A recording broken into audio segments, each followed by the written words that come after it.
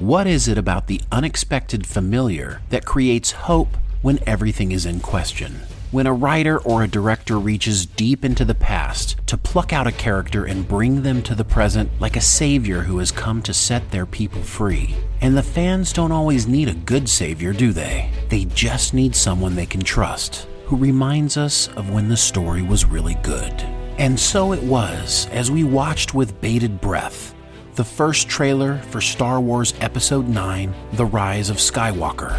As it ended with the maniacal laugh of Emperor Palpatine, our hearts soared and goosebumps ran up and down our arms. What? How? Yes! Hope in the form of Palpatine's return is a river, and we are eager vessels ready to be filled up. Of course, the Emperor's return leads to a lot of unanswered questions like, didn't you blow up in a million pieces? And his return doesn't necessarily guarantee Episode 9 will give fans the satisfactory conclusion they deserve.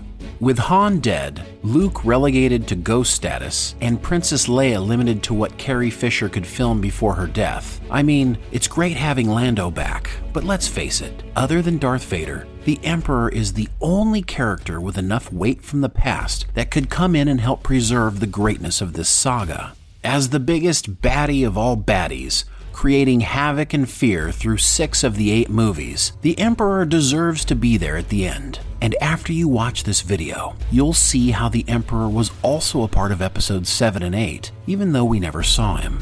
You aren't going to want to miss this one. But before we explain exactly how Emperor Palpatine will return from certain Death Star oblivion, we'd like to thank our sponsor for this video, MixedTees.com. They have the nerdy couture you were looking for. Use coupon code THEPOPCAST to get 20% off everything on the site, including cool Star Wars apparel you can wear to the premiere of The Rise of Skywalker. Okay, back to Darth Sidious. Not only do we believe we've figured out how the Emperor got his new groove back, but we believe he is deeply connected to Rey, and his connection will explain all of the things we don't understand about her. But there are questions. Has Palpatine been the puppet master all along, or is he as much a victim of the will of the Force as everyone else? And how exactly will Lucas Story Group and J.J. Abrams resurrect Palpatine so that it's believable and connects smoothly with the recent Star Wars storyline? During an interview with Empire magazine, Abrams said, "I completely understand why some people feel that we shouldn't revisit the idea of Palpatine, but if you're looking at the 9 films as one story, I don't know very many books where the last few chapters have nothing to do with those that have come before. If you look at the 8 films, all of the setups we're doing in 9 are there in plain view. This means Palpatine will play a significant role in the film and should become the main antagonist, with Snoke now dead and the likely redemption of Kylo Ren, who is currently the supreme leader of the First Order and #1 baddie in the Star Wars universe. But to achieve an Emperor comeback tour, we have to revisit the scene in Episode 3, Revenge of the Sith, where then Chancellor Palpatine tells Anakin the story of Darth Plagueis the Wise. Plagueis was so powerful and wise, he could influence the midichlorians to create life and keep the ones he cared about from dying. Of course, this would get Anakin's attention and would be the speech that sends him spiraling into the dark side. We come to learn that Darth Plagueis was Palpatine's master, and Palpatine killed him in his sleep after learning all of his secrets. It's in this story that we begin to see how it's possible that Palpatine could return despite being killed by his pupil Darth Vader in Return of the Jedi. The secret is in a technique called essence transfer. This is a dark side power used to transfer one's own consciousness into another body or inanimate object. Star Wars history is filled with Sith Lords who wielded this power to live for thousands of years, using a multitude of bodies and talisman extending their lives. But for the purposes of Emperor Palpatine and this story, we only need to go back to 67 years before Luke blew up the Death Star to a Sith Lord named Darth Tenebrous, the master of Darth Plagueis. Sheev Palpatine was only 17 years old when his future master was plotting to kill his own master, as the Sith often do. Plagueis found Tenebrous in a moment of weakness and seized on the opportunity to end his life, feeling he'd learned all he needed from his master. But Darth Tenebrous had been waiting for this moment for a long time, as it was part of his plan. As he was dying, he manipulated the midichlorians and transferred his essence through them to an infected wound on Plagueis' lower back. Tenebrous' plan was to wait until Plagueis gave him access to the Chosen One, who we all know would eventually become Anakin Skywalker. Tenebrous would then transfer his essence into the Chosen One and then carry out the Sith grand plan in Anakin's powerful Force-wielding body. That plan would eventually become a theme with the Sith, as we are about to see. Unfortunately, after the essence transfer, Tenebrous got a glimpse of the future and learned Plagueis would be killed by his own apprentice before giving him access to the Chosen One. He lost focus, was unable to maintain his hold on Plagueis, and his essence was cast into the abyss. This moment is important because it shows us that essence transfer is a premeditated tool that the Sith will use to extend their life. It's not for emergency purposes only. Sith prepare themselves to use this power. It is a technique that the Sith have passed down for generations. Darth Plagueis continued where his master left off, becoming totally obsessed with extending his life too. He would also teach this to his apprentice, whom we all know will eventually become Darth Sidious, and then the Emperor. Sidious learned about the dark side from his master over the course of decades. Plagueis taught his apprentice everything he knew to prevent the power he had amassed from being lost forever if something happened to him. Sidious was taught that as a Sith, one of his purposes was to extend his reign indefinitely. This became a part of Palpatine's core beliefs before we meet him as Chancellor Palpatine during The Phantom Menace.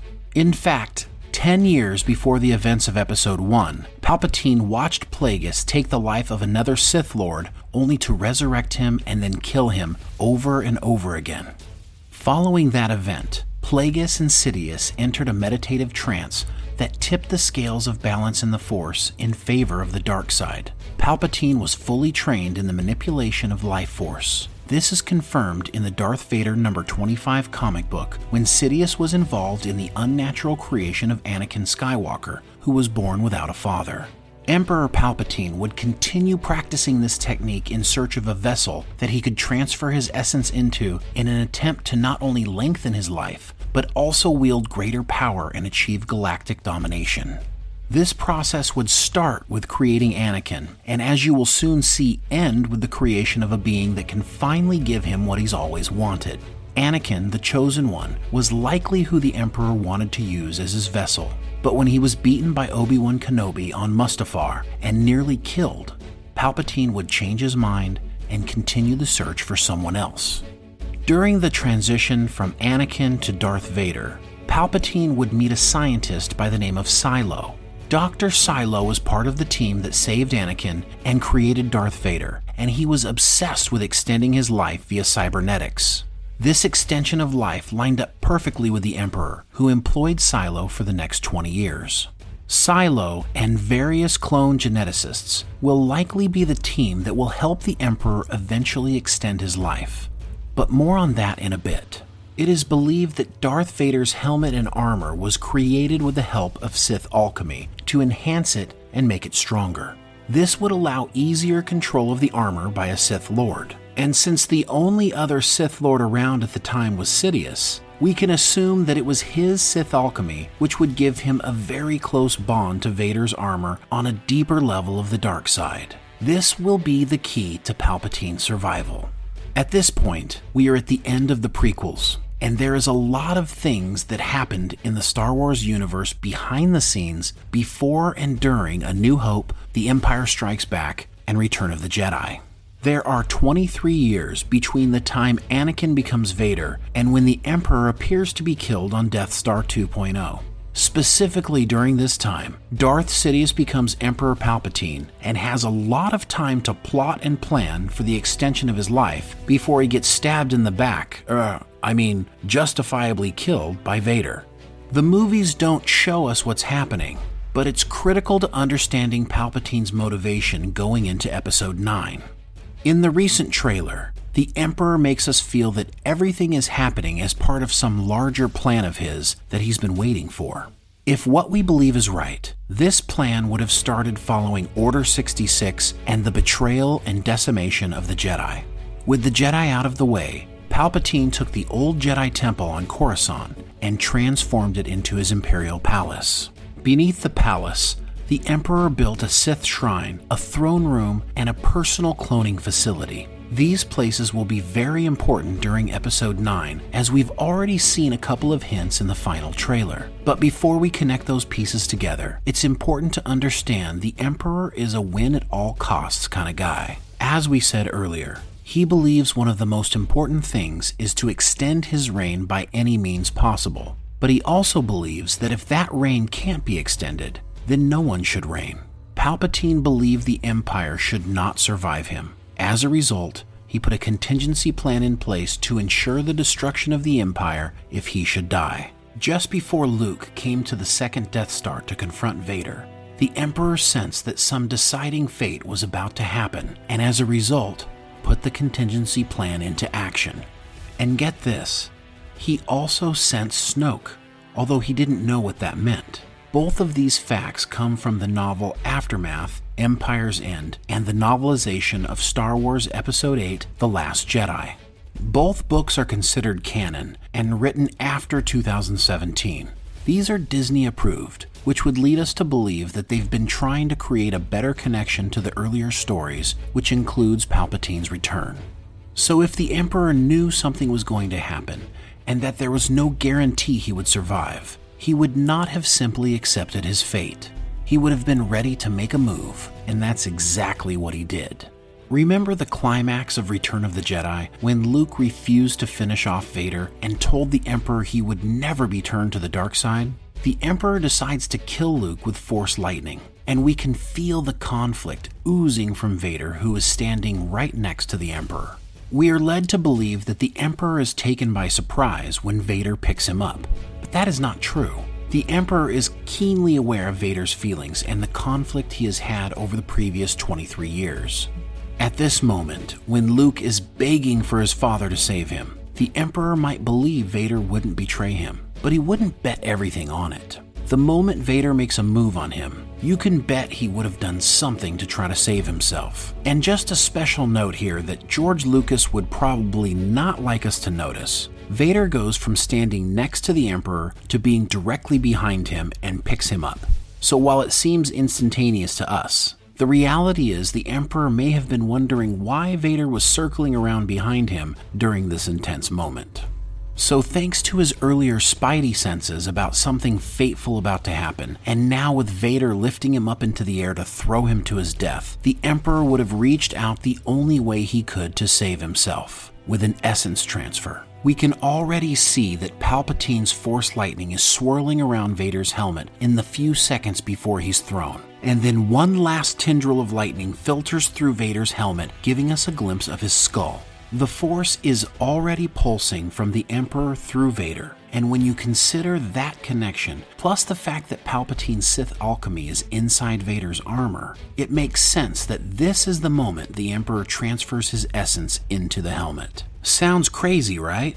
But it's not. Not in the least bit. The Star Wars Extended Universe has Sith Lords transferring their essence into talisman, temples, and other relics where they could exist for 1,000 years or more, wreaking havoc and malcontent. So for the Emperor to slip into Vader's helmet and await a possible return is totally on the table. In fact, the Star Wars Extended Universe already brought him back once. According to a 1992 comic book series called Dark Empire, 6 years after the end of Return of the Jedi, Palpatine returns to life via a clone. In the comics, Palpatine has been transferring his spirit from clone body to clone body because his dark side energy was too strong and kept withering and aging him prematurely. This explains his deformed and twisted look. These essence transfers would have been done in his private cloning facility under the Imperial Palace. In order to combat this problem, Palpatine would be constantly striving to find the perfect and most powerful body he could inhabit. When you consider that Silo worked for him and that he constructed Vader, Would it be a stretch for Silo to work with cloners using Palpatine and Vader's DNA to create a specimen that the Emperor could inhabit without destroying it so quickly? This would be so Palpatine. But let's not get too far ahead of ourselves. The second Death Star is destroyed, and Luke gets his father down to Endor and lights a funeral pyre for his body, which includes the Vader armor and helmet.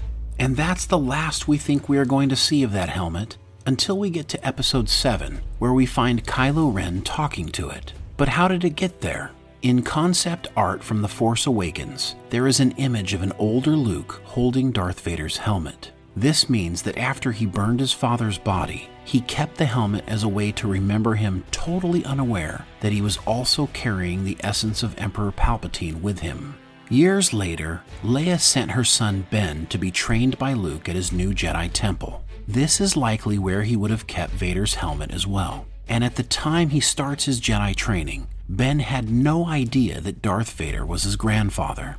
But it was likely that while training with Luke, Ben would have access to the helmet, and as an extension, the Emperor.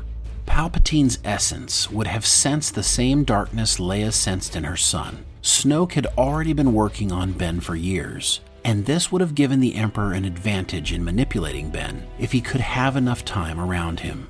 Sensing his strength in the Force, Palpatine wouldn't have taken a chance at trying to possess him, fail, and then be cast into oblivion. But he would have bided his time waiting for the right moment. As long as the helmet was with Luke, the Emperor would be trapped. Palpatine's moment would likely come the moment Ben learns the truth that Darth Vader was his grandfather. His parents had hidden this from him his whole life, and he learns about it from the announcement of a political rival of his mother. At that moment, Ben would have surely felt betrayed, which would turn into anger, resentment, and fear. A perfect recipe for a dark side disaster. And since Kylo asks Vader's helmet to show him again the power of the darkness during The Force Awakens, we know for a fact that an essence within the helmet has been communing with him, and we know it isn't Force Ghost Anakin Skywalker, it's Emperor Palpatine. It very well could be that the first time Ben was shown the darkness was the same night Luke came to him. It is described that Luke felt a dark movement in the Force. This is likely Palpatine showing Ben the darkness. So when he found Ben sleeping and had the fleeting thought to strike him down with his lightsaber, his nephew woke up and defended himself, making his push to the dark side complete. Thinking Luke was dead beneath the crumbled Jedi Temple, Ben, now Kylo Ren, would take his grandfather's helmet and become an apprentice of Supreme Leader Snoke. The Emperor was now close to his goal, but he would need to be careful not to give himself away, being in close proximity to the powerful leader of the First Order. Snoke would surely destroy the helmet to ensure Palpatine was cast into the abyss and unable to threaten his power. So the Emperor laid in wait, no longer talking to Kylo Ren, but waiting for his moment to return. The question of who Rey is and who her parents are have been the core mystery of this final Star Wars trilogy. It is her past that will be the key to unlocking the purpose of this trilogy and wrapping up all 9 movies. J.J. Abrams is tasked with closing out the Skywalker saga, which started with A New Hope 42 years ago, and in a recent interview with Sci-Fi Wire, he said, "We're not screwing around. We were very much aware this is the end of the trilogy and it needs to satisfy. We went into this thing knowing it has to be an ending." And of course, we all know the rise of Skywalker is going to end with the bad guy, or girl, killed, and a hope for the future of the Skywalker name. If you haven't seen a redemption arc for Ben Solo coming, then you haven't been paying attention. But the fallen Ben is likely not the only Skywalker who is rising. And it's not Rey either, or at least not the Rey we know and love. But let's hold that thought for a moment. Who is Rey? She's a very powerful Force user that needed virtually no training to have master skill levels of the Force. But before we reveal why that's the case, let's look at where she comes from.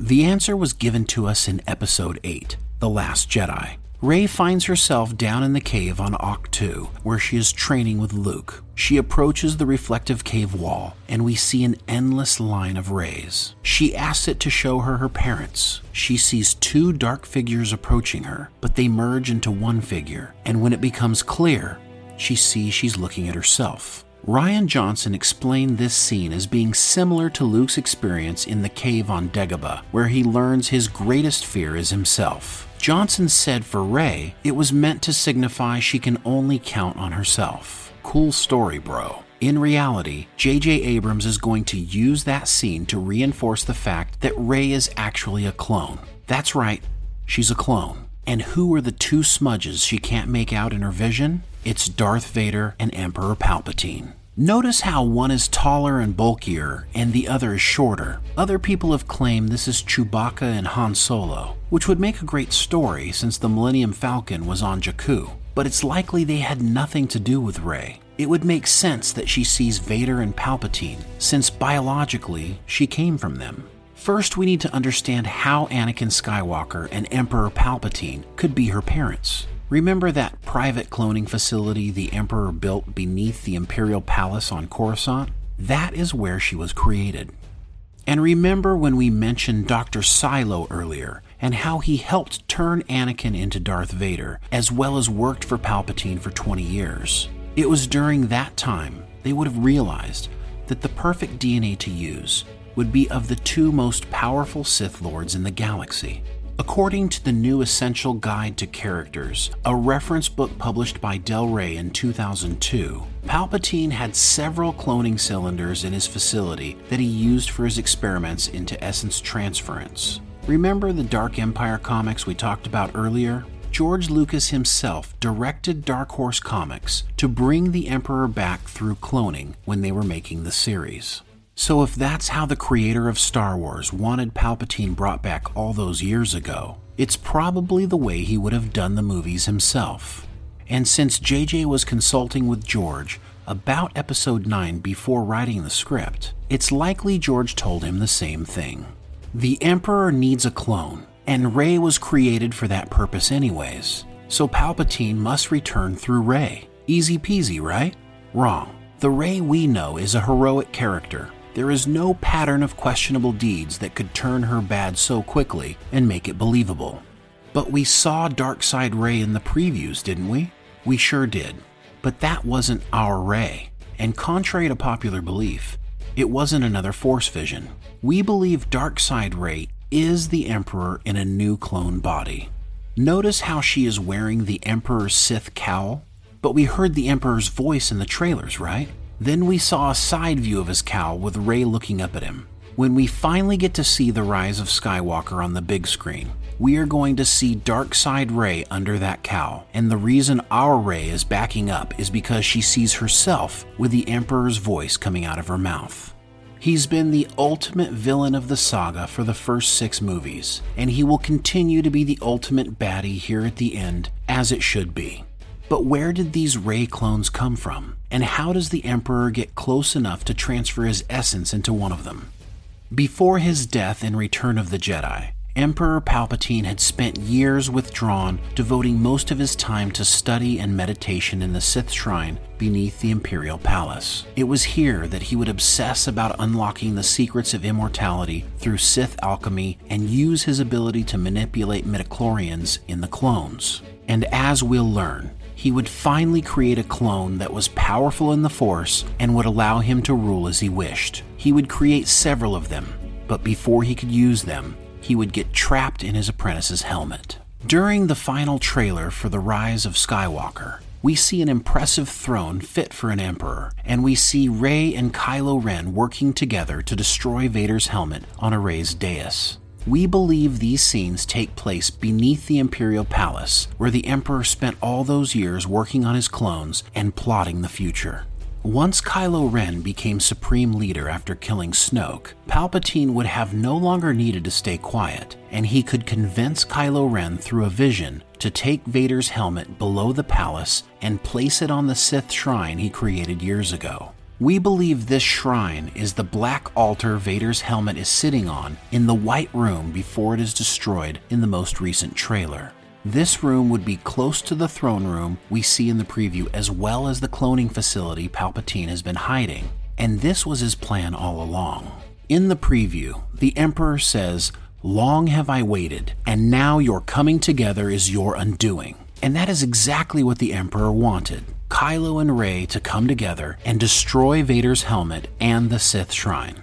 It will be in this moment that the Emperor attempts to possess Rey's body, but he will be thwarted by her light side power of the Force, and he will instead send his essence into his cloning chamber where other Reys still exist.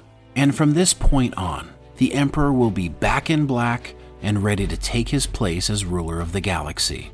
Of course, the good guys go on to win, and there will be more Star Wars stories to come. Stories both from before and after the Skywalker saga. But one thing still remains unanswered. How did this one Rey manage to get out of the cloning facility and end up stranded on Jakku with no memory of where she came from? The answer is, Rey was always there. There's a pretty important secret on Jakku. Remember that contingency plan Emperor Palpatine put into place in case of his demise? That was on the planet Jakku.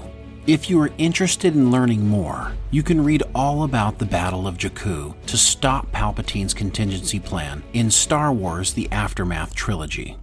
But essentially, Palpatine had set up a research facility on Jakku to help search out old Sith relics, among other things.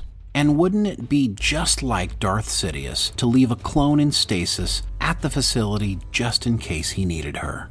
And after the Battle of Jakku, years later when all was gone and forgotten, the clone stasis pod would have opened up and woke a sleeping child. And as for being the daughter of Junkers who sold her for drinking money, that may be exactly what happened if they found her in the desert and then sold her to Unkar Plutt. But perhaps that wasn't an accident. Perhaps, just as Anakin had been created to bring balance to the Force all those years ago, the little Rey on Jakku was the Force fighting back to bring balance to the dark side. Regardless of what happens when The Rise of Skywalker finally hits the big screen, hopefully J.J. Abrams' promise to us that there will be a satisfying ending to this trilogy will be true, and the 9-movie saga can reign as one of the greatest stories told for generations to come. If you are excited for the return of Palpatine and enjoy content like this, subscribe and hit the notification bell to get our next video. And of course, if you like this video, smash that like button like Luke blowing up the Death Star. Make sure you share this video with other Sith friends you know, and if you want a behind-the-scenes look at how this theory was born and what went into making this video, visit us at the Popcast Live YouTube channel and check out our video breaking everything down for you. Also, visit us at patreon.com/popcastguys or subscribestar.com/thepopcast and support the channel. Help us continue bringing you videos you love. Don't forget to visit our sponsor for this video, mixtees.com, and get your Star Wars gear for the premiere. And until next time, Chewie hit the hyperdrive.